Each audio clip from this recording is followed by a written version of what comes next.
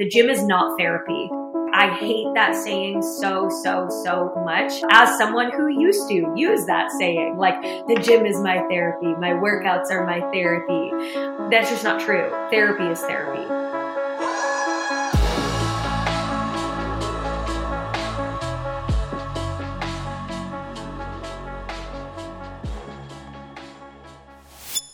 Welcome back to the show. Today, my guest is Joelle Cavagnaro. Joelle left teaching in 2019 to pursue launching her own coaching business. Now Joelle is the CEO of Level 10 Coaching, an evidence-based health and fitness coaching company.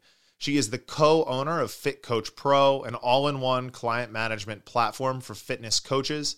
Joelle was one of the first fitness coaching businesses to offer psychotherapy and mental health solutions along with her fitness and nutrition services. This was really the crux of the majority of our conversation, was this interplay and connection between physical health and mental health. This has been something that's become more to light in the last decade or so, but to be able to put this into a formalized practice and offer these services to people that may be struggling with behavior change is a huge game changer for Joelle.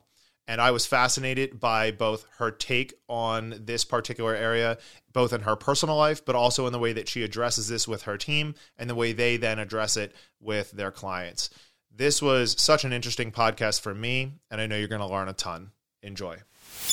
Hey everyone, real quick before we dive into the episode, you probably heard about this podcast directly from someone else or saw it shared on social media. We can only grow, spread our message further, and keep bringing in awesome and amazing guests with your help. If you could take 5 seconds and hop on whatever podcast platform you're using and leave us a review, it would mean the world to us.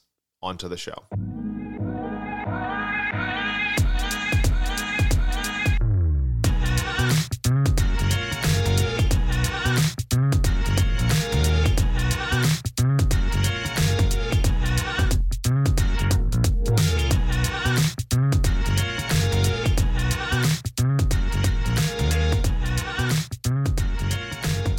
Joelle Cavagnaro, welcome to the show. Thank you. It's super exciting having you. Yeah, I'm excited to be here. Yeah, so I have been following your stuff for quite a little while, and your content and page and business was suggested to me through a mutual friend or acquaintance of sorts in Sean Pastouche. Yeah. And he was like, you would love to have her on the podcast. I feel like you two would be able to have an amazing conversation. So that is my number one priority. So here we are. Yeah, I'm excited to dive in. Yeah. So you have your master's in exercise physiology, and you are a health and PE teacher, correct? Yes. We've done a little bit of a career divot since then. But yeah, started as a health and PE teacher, teaching high school. And in New York City public schools, nonetheless, I got lots of stories for you.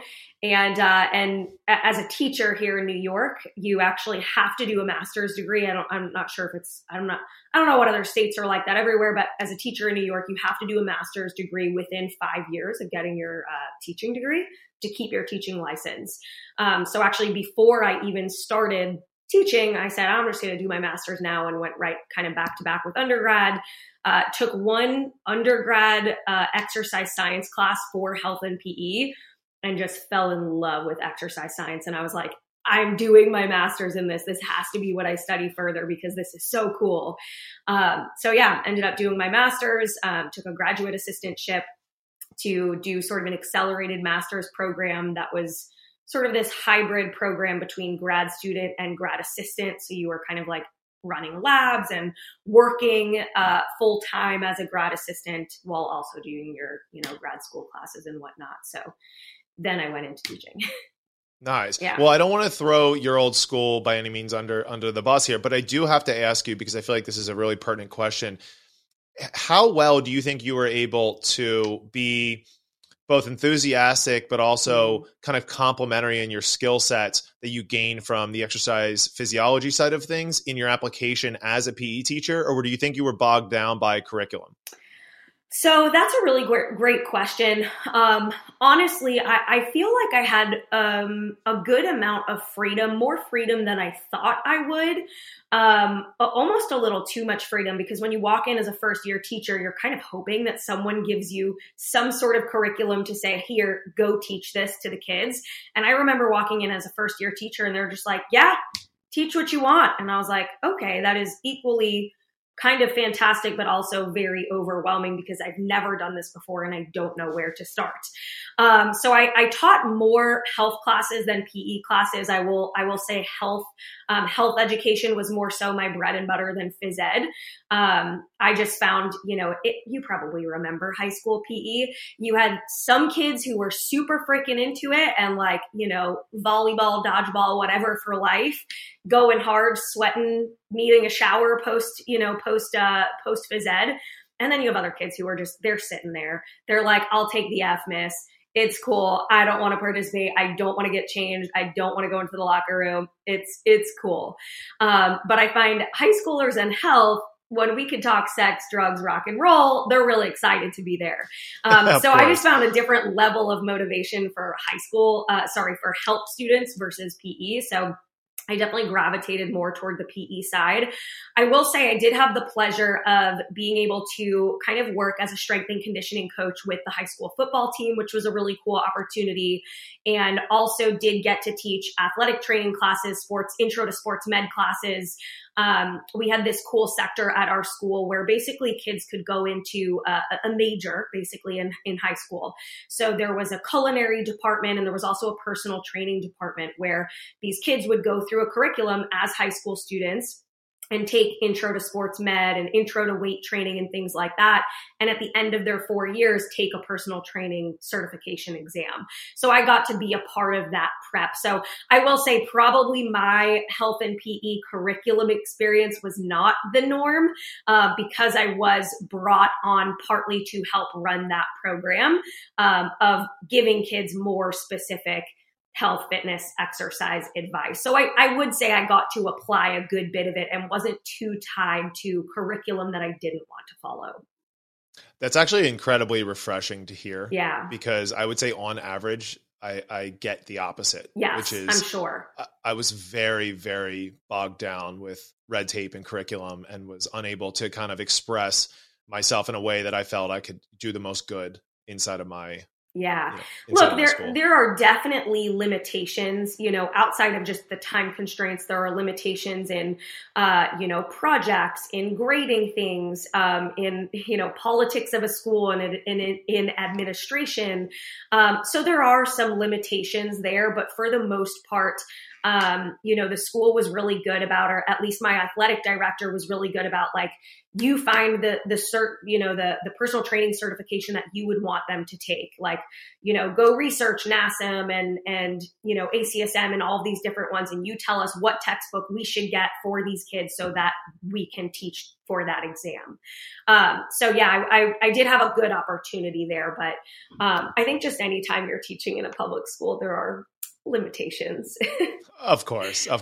Now, strength and conditioning is still relatively a new field, and I think it has come a very long way. But there's a question I have to ask here, which is, being a business owner and in a gym owner that has employed plenty of female employees, I have found that on average, it can be more difficult for a female in the strength and conditioning setting, especially amongst, you mentioned the football team. Did you feel like you met any resistance, and how were you able to overcome that? Yeah, I mean, luckily, I feel like I came into, I look back and I was like, here I was, this little, fresh teacher off the, right out of school and, right out of my degrees and certifications. And you walk into a high school where there's multiple health teachers, multiple phys ed teachers, lots of them, my dad's age, who have been there for 20, 30 years at the school. And a lot of them, as much as I very much love them dearly, a lot of them had health and phys ed majors, and that was really the extent of their continuing ed. They did the continuing ed that they needed to do to keep their licensure and things like that. But a lot of the other teachers didn't have additional education or certification in, kinesiology or exercise science or strength and conditioning or personal training. And so I was kind of in a unique position where I wasn't very challenged by some of my other peers because they didn't have the credentials that I had. If anything, I think it more so made me the go-to person for some of those questions and concerns. And so the football coach, who's a friend of mine, he was just, he was another PE teacher at the school, coaching. And he'd say, I would sometimes stay after school to lift weights, in our school weight room. And the kids would they'd have sometimes lifts in there for football practice, and they'd start asking me questions, and he'd be like, go ask Mrs. C, go ask Mrs. C, go see what she has to say. And then it became, Miss, can you look at my deadlift form? Miss, can you look at my squat form? And it kind of just sort of transitioned into me being able to help and assist in those areas. So I will say, luckily, I was not negatively challenged in those ways. I was thrown into a position that allowed me, the opportunity to thrive in those positions because there weren't other people at the school who could offer those services, so to speak. No, that makes me really happy to hear. I mean, and I think it's really important that women continue to emerge in this space and make their names known and be able to make a severe impact. So I'm really happy that was your experience, and along with that, I don't think you have the traditional kind of hero's journey when it comes to leaving the school system, because a lot of the people that I talk to that went the route of working for themselves and seeking kind of an entrepreneur, focus, come from a place of leaving something they hated. It doesn't sound like you left on bad terms. Yeah, I really didn't. And it was the hardest decision, man, that I have ever made, because if you had asked me, for a really long time, I ran my health and fitness coaching business on the side of teaching. It was kind of like, my side hustle, so to speak. I coached a few clients on the side. It started as in-person personal training. When I went to college and I was away, I didn't have the capacity to coach those people in person anymore. So it transitioned to online very organically before online coaching really was a thing. And so over the years, I would just kind of keep a few clients online, on the side of college, on the side of teaching, and so on. And I continued to post content on Instagram. I continued to share my journey, my health and fitness journey on Instagram. And people wanted to work with me. And, being a full-time teacher, I was really limited in the amount of clients that I could take. And so I taught for 4 years in this high school that I worked at. And you're right, I did not leave a job I hated, which almost was harder, because if you hated your job, you'd at least more so have one foot out the door. I was in this really unique position of like, I love teaching and I love coaching, and I just want to be able to help more people. And I don't know what that route is. Does that mean staying in a school setting where I could help hundreds of kids per year? Or does that mean, moving full time into a one-on-one setting and helping adults instead of kids? But, people who really want to be there versus, sometimes going to school and having a lot of unmotivated children that don't want to be there. And so I did really feel quite the pull between the two. And by the time I got to my 4th year of teaching, I had just gotten tenure. I literally got my tenure and left. So I got tenure, worked really, really hard for it. And that same year, there were kind of 2 things happening simultaneously. One, my side hustle, so to speak, was growing. Like Instagram was growing. It was bringing in lots of clients, and I had to cap my own personal roster during the school year because it was just too much for me. So I started capping that roster and waitlisting people. And by the time I made the decision to leave teaching, I had about 150 people on a one-on-one wait list to work with me. And I was like, this is really cool, humbling, but overwhelming. What do I do with all of these people? And I was very against like group coaching at the time and ebooks. I just knew that like to really serve people, I liked one-on-one. I thought that I could provide the best service, customization and personalization. I could provide the best quality in a one-on-one setting. And so I wasn't really willing to give up one-on-one just to kind of meet the demands of the wait list. And so that was one thing that was happening. The other thing that was simultaneously happening was my health was really not in a great place. at the time. I went from eating disorder to bodybuilding to fitness modeling to, no rest days, the grind never stops, lifting at 4 a.m., fasted 7 days a week, cardio, lifting, all the things. And I just really ran my body into the ground, to put it fairly simply. Missing menstrual cycles, red S, ended up getting a PCOS diagnosis, had all sorts of hormonal issues going on. And that was just, that was also happening in that final school year. So I had this weird kind of, these two different paths happening of my health really not being in a great place and school partly contributing to that stress, while my side hustle, which is also partly in some way contributing to the stress, rapidly growing, and me feeling like I'm being pulled in a million different directions. And so I don't like to make light of the decision to leave teaching, because it was not an easy or quick decision. My husband is a financial advisor, so you can imagine like the two of us sitting there making spreadsheets and crunching numbers of, okay, well, what is your salary worth? And what is your insurance benefits worth? And what about your pension? And what about your TDA? And all of these different aspects of the financial component. And, at some point we got down to it and said, hey, do you think you can make X amount, in your side business, right? Taking it full time in order to make up for salary, insurance, benefits, blah, blah, blah. And I said, if that is what you tell me that I need to make to break even, or that's what I need to make this work, I will do that. And so, the decision that I ended up obviously coming to was leaving teaching, but one, partly because I didn't feel like my health was going to get better if I remained in that school setting, sort of, partly from a stress standpoint.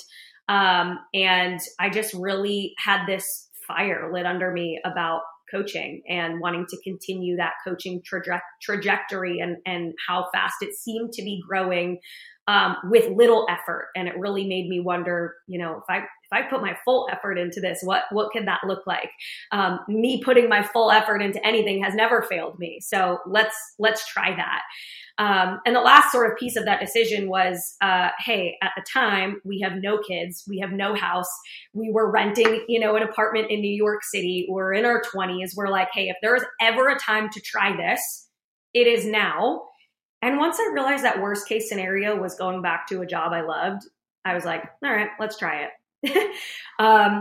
So there was a lot that went into that decision. And I don't, I'm not someone that often encourages other people to leave their stable jobs, because I know that it doesn't always, pan out to be great for everyone. So I like to emphasize that it was a really, really deliberate decision with lots of conversations and lots of time, spent around those conversations and whatnot. But ultimately, obviously it led to the path of me leaving teaching, leaving a job that I loved that still had its downfalls, but nonetheless was a job I loved. But I just felt more pulled to coaching and felt way more valued, is really the best way that I could put it. Way more valued by my one-on-one coaching clients than the lack of value that I felt by administration, by students, etc. Yeah, so I'm going to correct myself in real time here. I think that you did have a hero's journey. It was just adjacent to your experiences and career as a teacher. It was in part some of your own personal experiences you were going through, as you mentioned, with the eating disorders and some of the things that came by the way of your own fitness. And one of the things I fully try to embody is that we're in the best position to serve ourselves 5 years ago. And people that are like that, so how has your experiences with your own health and fitness put you in a position to be able to best serve those that you're coaching? Yeah, that's a great question. I'm really transparent and honest about the different aspects that of my health and fitness journey that I've gone through. I've been sharing on Instagram, the last decade or so. And so a good bit of my following has seen me, and my transitions through all of that. some of it being eating disorders, some of it being fitness modeling, some of it being PCOS, some of it being my fertility journey, some of it being, getting pregnant with my daughter, having her, going through then postpartum and what fitness looked like postpartum. And so I've had the pleasure of being able to share all of that. And I'm sure, as you can imagine, each time you share different parts of that journey, different types of people begin to resonate with that content. And so, for every person that doesn't resonate with your, you being a mom now on Instagram, there's another person who does, relate to you more, and your content does resonate more now because you're a mom. And so I think what's kind of happened over the years is that as I've shared certain parts of my journey, not only has it, one, equipped me and my team to better handle clients who may be or have walked a similar path, but it also tends to attract some of those clients. When I share my PCOS journey, we'd get more clients who would apply, to work with us and had PCOS. When I was pregnant, we'd get more people apply to work with us who were also pregnant women. And so it has allowed us to further, certainly further my own education, but now we've been able to build a team over at Level 10, our coaching company, and all of us have different specialties. And so that was very intentional in the hiring process, that we all kind of have different niches, so to speak, within our coaching. Some of us are strength and conditioning coaches. Some of us are PhDs in exercise science. Some of us are registered dietitians. Some of us are pre and postnatal coaches. Some of us are on the hormone, gut, autoimmune side.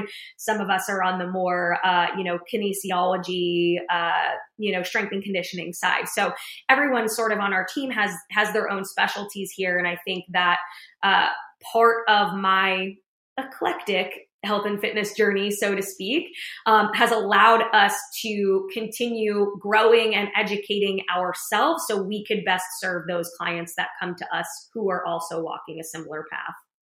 I love that. Yeah. I mean, that's a perfect segue into, I think anyone that starts a business in the fitness industry understands that this is a very heavily saturated space, especially as it relates to being on social media. And, one of our goals in business here is to differentiate ourselves in that market. What do you think makes Level 10 so special and differentiates it from your competitors? Yeah, that's a good question. I think there's a few things. Derek. I think first off, 10, I always like to start with Level 10, right? TEN, not the number. We actually like to spell it out. Okay. 10 is actually an acronym for training, education, and nutrition. So those were sort of the three pillars that Level 10 was built on, so to speak. And so, we want to educate people first and foremost, hello, retired teacher, on their training, their nutrition, by taking as, customized and personalized approach as we possibly can. Another thing that really makes us different is, I believe, that educational component, having resources for our clients, really educating our clients. When a client checks in with us, let's say, we do daily and weekly check-ins with our clients. So not only are we checking in with them once a week, it's not a, hey, good job, keep your same macros this week, see you next week. We are really diving into a slew of strengths, struggles, mindset, mental health, gut health, menstrual health, taking a really, really comprehensive full body approach to coaching. And so one, that's another piece of it. The other piece of it is, I believe, the credentials that come along with our coaches. So we've scaled now to a team of 10. And like I said, we have registered dietitians, strength and conditioning coaches, athletic trainers. We're in a really awesome position where we have just about someone for everyone, which is really, really cool. And we place people with a coach that we will, that we believe is best for them, instead of just saying, oh, hey, you joined Level 10, you get thrown in with this coach because that's, who's next available. We truly pair people based on credentials, experience, that coach's ideal client, and even personality type. How does someone sound on the phone? Do they sound like they need the tough love coach? And we'll straight up ask people like, do you need a cheerleader? Do you need tough love? Like, what is it that you think you need? Because we, want to match you accordingly. So I think that pairing process is part of what makes things different as well. We're really thorough. Like I said, daily and weekly check-ins. We respond via video or voice memo. So a typical client check-in, they're getting a 20-minute voice memo back from their coach running through their whole week. Their whole week, their dailies, their biofeedback, everything. Like I said, everything is customized. So it's custom nutrition protocols, custom training protocols. Nothing is templated. Nothing is cookie cutter. Nothing is, the same as, two friends sign up from level 10 for level 10. They're going to have entirely different programs. They're not going to be sitting there, comparing, oh, we have the same workouts. Okay, let's do them together. Everything is going to be different and based on that client. And the last thing that I think is a really big differentiator for level 10 is that we've introduced mental health services into our coaching practice, which I would love to see more coaching companies in the industry do this, because I think it's such a gap in the industry and a missing link in the industry. Spoken like the daughter of a therapist, of course. But I was raised, on valuing mental health, because I grew up with a dad who was a social worker and a licensed psychotherapist.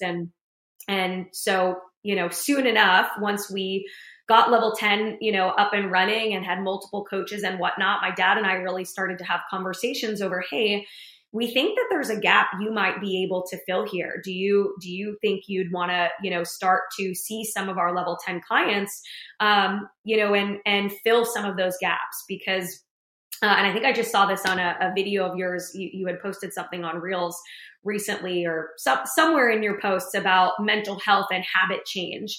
And that for a nutrition client who's struggling with their nutrition, you give them some tips and some things to do, and they're like meeting you back with excuses. And you're like, okay, so it's not really a nutrition issue. There's like a habit issue here. There's a mental health issue here. There's a mindset issue here. And so we kind of, very much see and understand that gap at level 10, and see that, hey, if someone's mental health is not in a great place, they're never going to be able to get all of this done. They're not going to be able to make that habit change, or they're not going to be able to get themselves to the gym, or to value their health in the way that we, certainly want them to. And so adding mental health services was huge for us, and really helped to fill that gap, where people could have a place to talk to someone other than their coach, and actually speak to a mental health professional about their training, their nutrition, but things well beyond that as well, that affect their stress, their coping skills, their anxiety, their depression, whatever else that happen to be playing a role in the success of their health and fitness journey. So I would say that the mental health component and adding that service to, to our health and fitness coaching is another big differentiator for us at level 10. Yeah. And I think, you hit on the importance of being vulnerable as a coach. And I think a huge part of that is a lot of people think that coaches don't go through the same problems or deal with the same burdens that their clientele do. And the reality is we're often in a position to be able to serve them because we have dealt with exactly some of the same issues that they have. One of the other things I saw on your page, and you and I share this sentiment, is, to be able to create a program, right, to the extent that you or I have, it comes by the way of a lot of effort, a lot of resources, a lot of time, a lot of money. And the people you're able to serve, then it becomes more of an investment. So you spoke about seeing this as a value, or people that value their health. And I think this is an important conversation to have, because there is a massive difference between someone handing someone a program on a sheet of paper and saying, like, here you go, here's all the tips and tricks, good luck, versus, hey, let me basically handhold you through this process, be here to hold you accountable. Oh, by the way, help you pivot when things aren't working out. Oh, and be here when something happens in your life and maybe it throws you off. How do you have that conversation with clients that come to you and they say, hey, I just left Planet Fitness. Like, this seems very expensive. Yeah, that's a great question. I always like to make the comparisons of in-person coaching versus online coaching. There are some major differences. There are absolutely, you're a gym owner, right? You know that there are absolutely differences between the online space and the in-person space. And there are instances in which I say, hey, yeah, it really does sound like you need someone in person. It sounds like you would really thrive off of someone being there with you real time to correct form, to help hold you accountable in getting there to the gym because that seems to be a barrier for you and so on. From an online coaching standpoint, there is a level of comprehensiveness, at least, I can speak for our company. There is a level of comprehensiveness that in-person often doesn't offer because there's that nutrition component, because there's that mindset component, because there's that accountability component. And so, like you said, these clients are checking in, or like I mentioned before, they're checking in daily, they're checking in weekly. How did you do with your nutrition and everything? Our goal is to meet the client where they're at. So, I like to give this example. When clients first sign up to work with us, they fill out a member questionnaire, right? All about their goals, their preferences, their medical history, their schedule. And I'm sure you see this at your gym too, where someone signs up and they're like, I'm ready, right? Like they got this burst of motivation. It made them sign up. They're ready to go. And it's, it says on their questionnaire, like, how many days a week would you like to exercise? And they're like 7 days a week, twice a day, 2 hours a day. I'll do whatever it takes. I'll give you all of me, coach. And you're like, okay, that's great. But that's what got us into this pickle. So let's back up a little bit here and let's take a look at your schedule and let's take a look at, when your kids get home from school and what time you have to leave from work and when we can actually fit the gym in and when it's going to feel good for us and how much sleep do we really get, because that's going to be relevant to our recovery. We can only work from what we can recover from and so on. And so, a lot of, especially the onboarding process in and of itself has to be meeting the client where they're at. And so, the person who, just left their gym or they're looking for more, those initial onboarding conversations are really to figure out, we do a free consult call. Whoop, as I'm knocking my water over. We do a free consult call with anyone who applies to work with us because truthfully, not everyone is a great fit. And we want it to be a great fit if you are going to, to make this investment in your health. And so, I like to be clear over, there's not one specific ideal client. It's not like we're saying, oh, you need to have experience if you want to come work with us, or you need to know what a macro is if you want to come work with us. It's none of that. It's a matter of, are you ready to be willing to unlearn certain behaviors? Are you willing to learn new behaviors? And are you willing to let us walk you through that and hold your hand through that? Are you willing to communicate with us and be honest and open with us about where you're at mentally, physically, so that we can meet you where you're at? So I think ultimately when someone new comes to us, we try to ask as many questions as humanly possible instead of just preaching about what we do. We really want to get to know that client so we can figure out how we can get them from point A to point B in a way that's going to be conducive to their schedule, their goals, their lifestyle, their family life, etc. Because ultimately we want it to be sustainable for them. We want them to want us, but we don't want them to need us forever. So the goal is really to give the client all of the tools, all of the confidence, all of the knowledge to eventually be able to do this all on their own. Yeah. And I mean, part of a coach's job is to kind of vet out the people that aren't going to meet them 50%. Right. Because at the end of the day, we cannot do the work for the client. Right. They need to be willing to step up for their health and make those incremental changes. However small, there's still effort required on the part of the client. Yeah. Now, you mentioned that you grew up with a psychotherapist and a father. How has that kind of shaped your perspective on fitness and health? Yeah. So the little bit of other backstory is that my dad was also a bodybuilder, right? So there's always been this interplay between growing up in a health and fitness household, so to speak, while also having that therapy side of things and lots of analysis, right? As being the child of a therapist, right? You sometimes just go to have a conversation with your dad and he's like, so what I'm hearing is that you're feeling insecure about this. And I'm like, sometimes you're just like, stop, dad. Like, I just want to have like a father-daughter conversation, right? So, there's always those challenges, of course. But I think, from a health and fitness standpoint, in relation to mental health, certainly I have learned a lot over the fact that, and this is probably the biggest takeaway that I will say, is that the gym is not therapy. I hate that saying so much. And I've come to hate that saying over the years, as someone who used to use that saying, like, the gym is my therapy, my workouts are my therapy. And that's just not true. Therapy is therapy. Mental health therapists are who can provide therapy. Mental health professionals are who is providing therapy. Your workout is not your therapy. And so that was a really, really big thing for me to learn, especially with struggling through my own hormone journey, which, then needed to get my menstrual cycles back, wanted to start a family, all of that. And one of the things that was hindering where I was at in terms of hormones and having a functional menstrual cycle and whatnot was really not recovering well from the exercise that I was doing, because I was only ever using exercise as a coping strategy.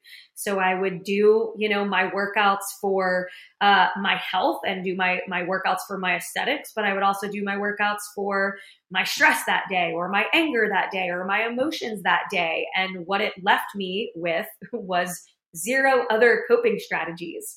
And if you've ever had an injury or have had to take time off from the gym, and your one coping strategy is taken from you, it kind of puts you in a bind and you don't know how to cope.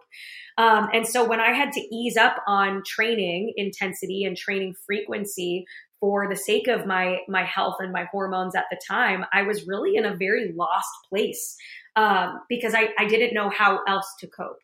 And so I remember having quite a few conversations with my dad around that time over, he would say to me, you're really struggling. I can, hear that you're struggling with anxiety and depression, and how were you coping before? And why don't you think those coping skills are working anymore? And I was like, it's a great question. I coped with the gym, and now I feel like I can't be in the gym as much because I need to do this for my health. And so it really opened up this book to needing to explore other avenues of coping skills and, and stress management techniques and things like that. And so there is this massive interplay, certainly between mental health and fitness and nutrition. And I do believe that they all feed into one another, right? We can't get to the gym, or we can't take care of ourselves if we're not feeling mentally great enough to do so. There's a lot of different interferences there. We also see certain aspects of identity or compliance and adherence play a role with fitness and nutrition based on how someone's self-esteem is, or their self-confidence levels, or how they feel about themselves. So there's so much. There's so many different aspects of mental health that have that interplay. And I think that my dad luckily brought a lot of that to light for me, over the years. Yeah, I mean, one of the things that we do talk about with our clients is that you can get to the mind through the body, but that doesn't exclude you from needing to develop a toolkit to be able to do without the gym, because otherwise what you have is a dependency. Yeah. And I think that's what you highlighted there. And everyone's been through this at some point to one degree or another, but it's an important point to make. Yeah, I agree. I think, you put it really well when you mentioned a toolkit. I know that's, some lingo that my dad uses a lot as well with clients is you have to build your toolkit. So what is in your toolkit? The gym cannot be the only thing in your toolkit. Yes. And that's great coming from somebody that had experience in the bodybuilding world, right? Clearly dedicated himself in that pursuit, but also recognized the importance and the value of developing that toolkit for mental health. Yeah.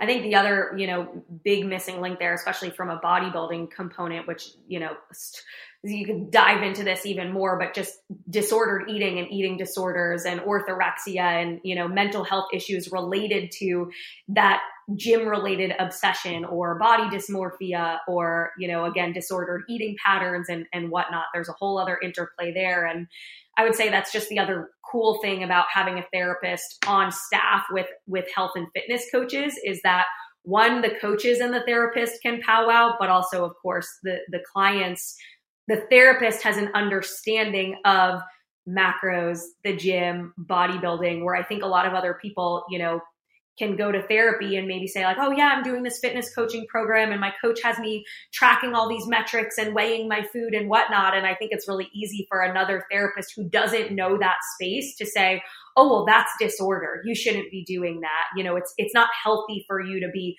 tracking your food like that. And so I think having that, him having a background in health and fitness and therapy has worked out really, really well for us. Yeah. No, a strength that I think we both possess in our businesses is the way in which we value educating the client to be able to help them make decisions on their own, because ultimately we cannot be with them 24/7. Yeah. But I think there's a shadow that comes with that as well, which is that a person who is being educated is demonstrating a willingness to be educated, which means they're also likely seeking out information on their own. And we end up finding ourselves in a place, or they find themselves in a place where they are now in this sea of misinformation and disinformation. What do you do to kind of like stay in touch with your clients to make sure that they're not hearing things outside of the work that you're doing with them to kind of distract them from their main focus? Yeah, that's a great question. I think there's a few things. So inside what our coaches have, what our clients really, and I guess our coaches too, have access to is when clients sign up to work with us, the first thing they'll get access to is our coaching portal. And so inside this portal, this is where everything is happening, right? Their training program is in here. Their nutrition protocols are in here. They're doing check-ins inside this programming. They're doing their messaging with their coaches inside this programming. There's also a video library. There's also a resource library. And so part of, the education at level 10 that we very much value was building out this resource library so that if you needed a place to go to look for more education and the answers to those questions, not only, of course, could you, hopefully ask your coach, but you could also default to those resources, so there's like a 75-page, long nutrition handbook in there and another 50-page long training and hypertrophy handbook in there and whatnot. So that's a piece of it, is one, making the resources available to those clients. Two, the other biggest piece here, I think, is effective communication between coach and client and having the connection to have those tougher conversations, or having the connection so that a client feels comfortable asking those questions. So there are plenty of times where a client does come to a coach and say, hey, I saw this post on Instagram that said, vegetables are bad for me and vegetables are poisonous and I shouldn't be eating vegetables. What are your thoughts on that? And then that, of course, allows the opportunity for the coach to answer that question. But I think that something we very much pride ourselves on is building that coach-client relationship and building that level of trust so that the client does feel comfortable asking those questions, or feels like, hey, yeah, I know that's garbage. I don't even need to bring that to my coach because my coach would have would have something to say about it. And it's not that our way is the only way, but it's that we want to educate you and we want to take an evidence-based approach. And we hope that we have the relationships with our clients and aim to have the relationships with our clients where if they do see something that seems questionable outside of what their coach is telling them to do, or is in contrary to what their coach is telling them to do, they're going to bring it to their coach and get an explanation from their coach. I love it. Well, let's take a step outside of our businesses here and outside of your business. And let's talk about, let's take kind of a 30,000 foot view and look at the fitness industry as a whole. What do you think some of the gaps are currently? Yeah, sure. So I do think that mental health is a really, really big gap. Mental health and mindset, I think, are really big gaps in the coaching space specifically. Do you know Casey Joe? Do you know who that is on Instagram? I believe, I think so. She's a great person for you to talk to. If not, she's a good friend of mine, Dr. Casey Joe. She's a PhD in health behavior change. And so she runs a certification, shameless plug here, Casey. She runs a certification for coaches called the Health Mindset Coaching Certification.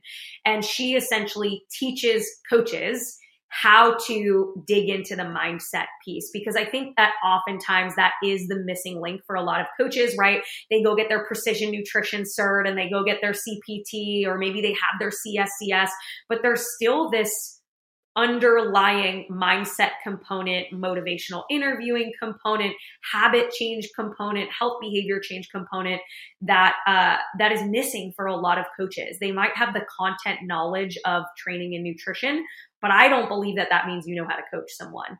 So I think that the mindset and mental health piece is a really big missing component there. Another gap, so to say, in the industry, I would say, as you mentioned before, the industry is fairly saturated. And I don't necessarily say that as a bad thing. It just means there is a lot of great information and there's a lot of misinformation out there. And I think it's gotten really, really hard for the consumer to navigate what is evidence-based, what is helpful information, what is splitting hairs information versus what is actually, actionable steps that someone can take. So I think that, part of that maybe comes down to the barrier to entry in this industry being a little too low. You are someone that, even the CSCS is a, certification that is, very much praised, in the industry for being a better qualification, among the coaching industry. And so sometimes I wonder if there was a different entry level, for coaches, would we be in a different position as an industry in terms of information and disinformation or misinformation, if that entry level was different? Yeah, I'd like to speak to the first point first around mental health. Yeah. And that is, I think of breaking down people's self-beliefs, especially the ones that are conflicting with the direction they want to go, as being a paramount or priority in terms of the things you need to work through with somebody to be able to create real behavior change. And I think one of the problems here is that it's a hard topic for people to tango with, for the reason that self-beliefs, if they're deep enough, become almost like fact to us. So the things that you actually have to break through with people, they don't see them as self-beliefs because they're held so tightly. Yeah. Do you find that this is one of the biggest struggles, or at least difficulties, in working with clients that have strong self-beliefs? Yeah, I do. I agree with you there. I remember having, quite a few conversations with my dad over clients who were self-sabotaging. That was always something really fascinating to me. Like, they'd have a few really, really great weeks, crushing it, seeing awesome progress, and then, blow it, so to speak, go off the rails, totally nuts. And then there's that guilt cycle that starts. And I remember having this conversation with my dad over, like, why do people do that? Like, is there a reason? And he described that so much of people's identity, right, lies in their behaviors. And so if someone has only ever identified with being the obese person, or the person that overeats, or the lazy person, or the person that never works out, or whatever it is, when they start to see new glimpses of that identity shifting based on their behavior change, it can be really overwhelming. It can be really scary because it's like they don't know that person. He said, so sometimes it's an identity-based issue of that person not even recognizing that version of themselves. And so there's this default back to old behaviors because there's a massive identity shift happening that they're not sure how to cope with yet. Yeah, and I think this is why it's so important to expose yourself to communities of people that are like the person you want to become. And then there's a second tier to that, which is that you need to make sure that they are within your zone of proximal development. In other words, if you're a business owner and you're making $200,000 a year, you don't go into the group with, billionaires, right? It's far beyond you. And what I think happens for people is that bending our reality or our perception of it is uncomfortable. But if you do it progressively at a rate that allows you to experience that discomfort, but also then to kind of level out and adapt to this new group, to this new ideology, to this new, idea of yourself, you can then acclimate in a way that you can kind of rise with the group. And then you just kind of keep playing this game. So I know you said you have a community community aspect to what you do in your coaching. We obviously have one as part of our facility. Can you speak to the importance, you think, of being able to get around people that are like the person you want to become? Yeah, absolutely. I mean, we send out feedback forms to all of our clients every few weeks. We have these mid-program feedback forms. We have these end-of-program feedback forms to let us know, hey, how's your program going so far? What have you learned? What are you still hoping to learn? What are you getting, the most out of? Which aspects of level 10 are you really utilizing or underutilizing? And something that people always mention is, I love the community aspect at level 10. They feel like, they don't just have their coach, they have all of the coaches to collaborate with. We do monthly Zoom calls as well. So we have 2 Zoom calls every month. One is a mental health Zoom call, specifically with a mental health educator that picks a certain mental health topic to go over with all of our clients. And then we have a non-mental health call that's just literally a community call for all of our clients, and whoever wants to come can come, and we have a theme and whatever else. And that community aspect is so important for people. And I really never realized how important it was for people until when the world shut down. And this is what's really interesting. When the world shut down, right, via the pandemic, we had never had higher attendance on those Zoom community calls at our team, on our team. There was the highest attendance ever was during this shutdown, where people needed community and they needed to see people. They weren't leaving their house. They weren't having the same social exposure as before.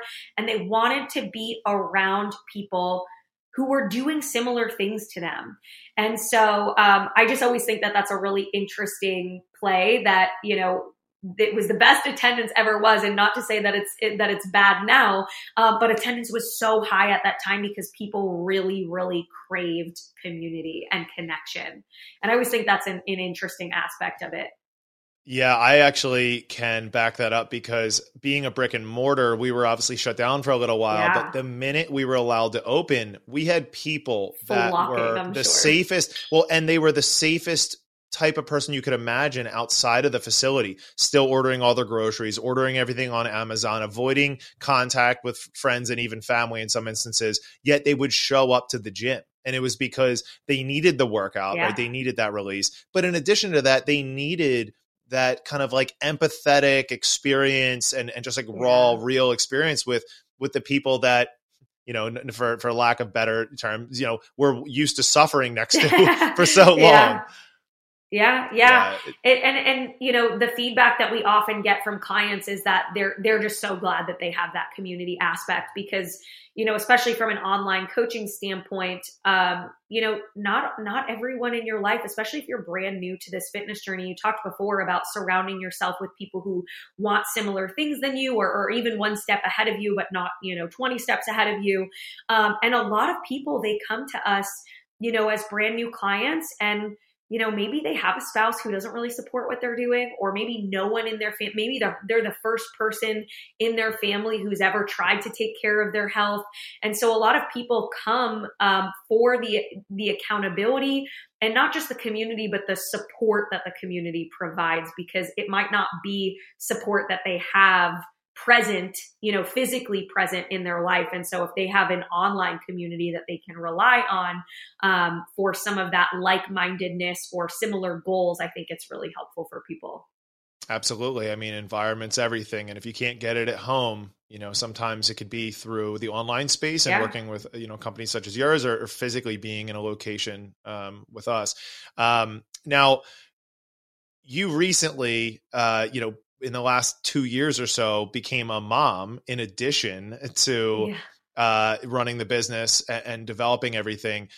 How did that kind of open your eyes to the experiences of other mothers that are, have highly demanding careers, or even stay-at-home moms that are, that right there is a full-time and a half job. So did that give you a level of empathy for your clients? Oh my gosh. Yes. Now, like literally every mom is a superhero. Every woman that has, bared a child is just a hero in my world. It has really, really shifted my mindset around motherhood, of course, whether you are a business owner, whether you are a working mom, whether you are a full-time stay-at-home mom, it is all hard. It is wonderful and amazing and fantastic and magical, but it's all hard. Whether you work, whether you own the business, whether you drop your kid off at daycare and then go to an office, or whether you're home with your kids all day, it really, really opened up my eyes to, honestly, the biggest mantra that it shifted. And I'm sure we've all heard the saying before, like, we all have the same 24 hours in a day. And I'm just convinced we don't now. I'm convinced that moms do not have the same 24 hours in a day that everyone else has. And, I think it was really easy as like a 21-year-old who had no kids and no house and, very few bills to pay and whatnot. I think it's really easy for that, like, little 21-year-old fitness, model, bodybuilder, whatever, to be like, we all have the same 24 hours in a day, get it done. You just have to be dedicated. And then you got the mom who's like up at 4 a.m, trying to get her workout in before her kid wakes up at 5 a.m, so that she could take the kid to daycare, so that she could go to work for the day, so that she could come home and pick up the next kid from school. And there is definitely a newfound level of respect for other moms, especially moms who are trying to put their health and fitness first, or have a place even for health and fitness in their lives, because it is harder. I mean, it is harder. And when I do, let's say, a Q&A on Instagram, man, 90% of the questions are like, how do you get the gym in as a mom? Or like, I feel guilty for working out as a mom. How do I get past that guilt? And so, there are all of these conversations now that I try to have with people. I just answered this question the other day over like, look, you can't take care of anyone else in your family if you don't take care of you first. And so I know that it is really hard to like leave your baby home and go to the gym because you feel like you should be home with them, or you feel like you should, or you feel like you're supposed to. But I'm like, you are a better mom when you can take care of yourself. You're a healthier mom because you take care of yourself. And you're going to be a more present mom because you take care of your health.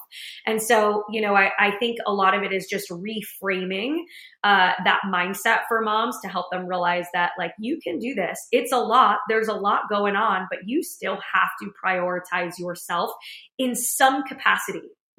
My life looks a lot different as a mom gym wise than it used to. Now it's more like, hey, sometimes I got to work out at home. Sometimes I can get to the gym. Sometimes it's a 45-minute workout. Sometimes it's a 65-minute workout.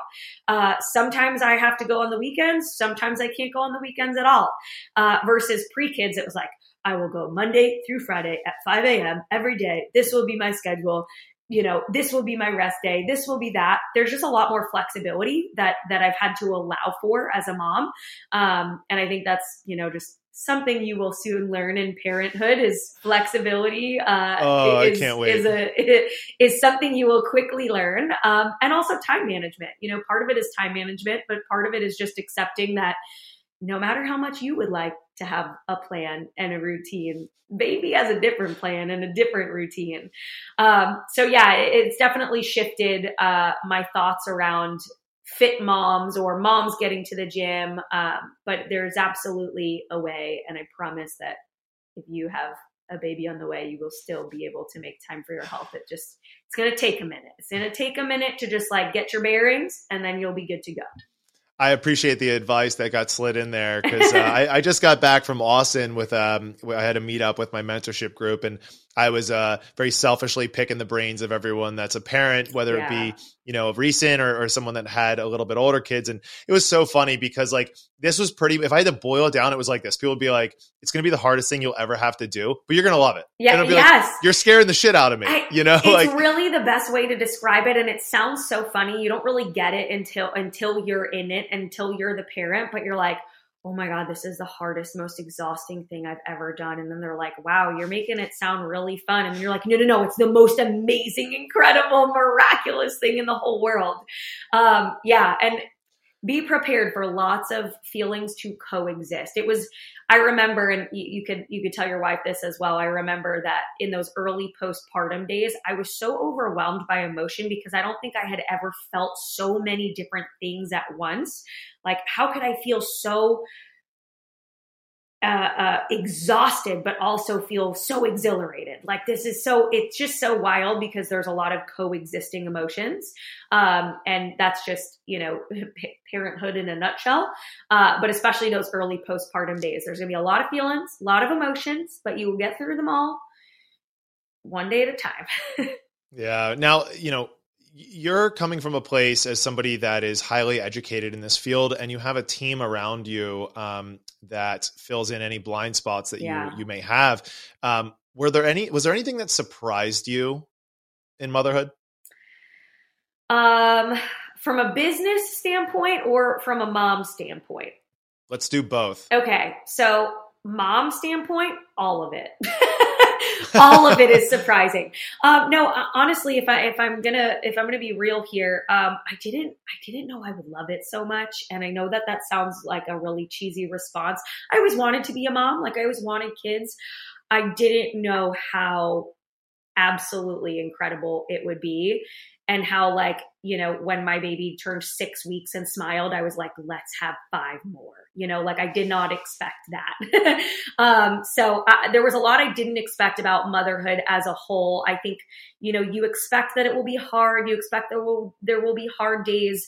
But it is a level of love and excitement and pure joy that you can't compare to anything else. And so, that was a good surprising of like, wow, I didn't know that my heart could ever even feel this way. So that would be my mom related, surprise. Business related surprise. And this obviously ties into, of course, being a mom as well. But from a CEO standpoint, I didn't really get much of a maternity leave. So that's part of it. I tried to be stepped away for a few weeks. We batched as much as we could in advance. I handed off any, things that were just my tasks. I pretty much handed off to my assistant and was like, this is yours now. Here you go. Let me know if you need me. So I tried to be stepped back. I was never fully removed. That's just the nature of being the entrepreneur. But I was never gone from the business, right? I was stepped back for maybe 2 weeks or so, and then I was really pretty much back into the swing of things. But I would say something that I didn't expect. I think I underestimated how do I put this? I think I underestimated the time management necessary to still be full-time CEO and also be a mom. I think I thought that babies just sleep all day and I'll just get my work done then. And it didn't go that way. It didn't work like that. I think I underestimated the help that I would need. I think I thought because I work from home, I should be able to be the full-time stay-at-home mom and the full-time dual business owner, CEO, co-owner of another business, etc. And so I think that was a lesson that I had to learn pretty early on of I need someone here to help me. I can't do this by myself. Once my husband went back to work, he had about a month of paternity leave. And then once he went back, it was me and the baby home while also trying to run 2 businesses. And I was like, okay, this is I don't have as much time in the day as I thought to get work done. So I learned pretty early on that I was going to need a little bit more assistance. And then that comes, with a whole other slew of I shouldn't need help. I should be able to do it all on my own. And that whole mom guilt factor that plays in. But lucky enough, I have a lot of local family. And so, the baby's grandparents are local and aunts and uncles are local. And so, I had a lot of help with family coming over. I had an aunt that was coming over pretty consistently, 2 or 3 days a week to, help watch the baby so I could get work done, and those would be my kind of designated heavy work days. And then on the days that she wasn't here, work was pretty much moved to nap time or bedtime and whatnot. Yeah, I think, and I'll give you one more. I think the other thing that I didn't expect was feeling so strongly over keeping work and baby stuff separate, which kind of sounds, you would think like, oh yeah, work life is separate than personal life, but it's really easy to be like, oh, the baby's playing right now. Let me just like answer a few quick emails. And I pretty early on was like, I don't want it to be like that. I don't want it to be like, oh, mommy's supposed to be playing with me right now, and she's on her computer, she's on her phone. I just pretty early on was like, you know what, if she is awake and I am home with her, then like I am in full mom mode. And when she is asleep or napping or in daycare, I am in full, work CEO mode. And so separating those has worked really well for me. And it's something that I just prefer. It might not be everyone's preference. But that was something that I think I also didn't, expect to feel that strongly about, was keeping those very separate. I love that you shared that. I have found that I have naturally gravitated towards the successful business owners that do just that. They're both incredibly efficient with their time and very hyper focused when they need to be. Yeah. But they also know how to say no, and they know how to draw lines in the sand when it comes to separating that CEO life, the on the floor coaching life, from their family life. Yeah. Yeah, you become really choosy about your time and energy. I think once you become a parent, your time and your energy are a little bit more limited. You have to learn to get efficient and set better boundaries around work and family if you don't want to be burnt out on both. Yeah. Well, Joelle, this was a lot of fun. Yeah, thanks so much for having me. It was fun to chat it out. No doubt. I'm sure we could have gone in a million different directions, but we can save it for another time. For sure. We'll have to have you on 10 Talks on my podcast as well. Oh, I would love it. Yeah, I would love it. For sure. Well, hey, tell the audience where they can learn more about you. Yeah, of course. So Instagram is definitely my main hub. I'm not as cool as all the TikTok kids yet, but maybe one day. So you can find me at Joelle Samantha on Instagram. And if you want to look into our coaching at all, you can find us at Level 10 Coaching, TEN, not the number, level10coaching.co or Level 10 Coaching on Instagram. I love it. Yeah. Well, hey, cool. Thanks again for hopping on. Yeah. Thanks, Derek. See ya. If you feel like the gym is one big confusing and intimidating playground, a personalized coach from Hardbat Athletics can work with you remotely to help match your goals to an actionable plan. You'll get workout videos and descriptions and have access to coaching calls to make adjustments when you need them. Let us take the guesswork out of your fitness and nutrition. Visit www.hardbatathletics.com to chat with a coach today.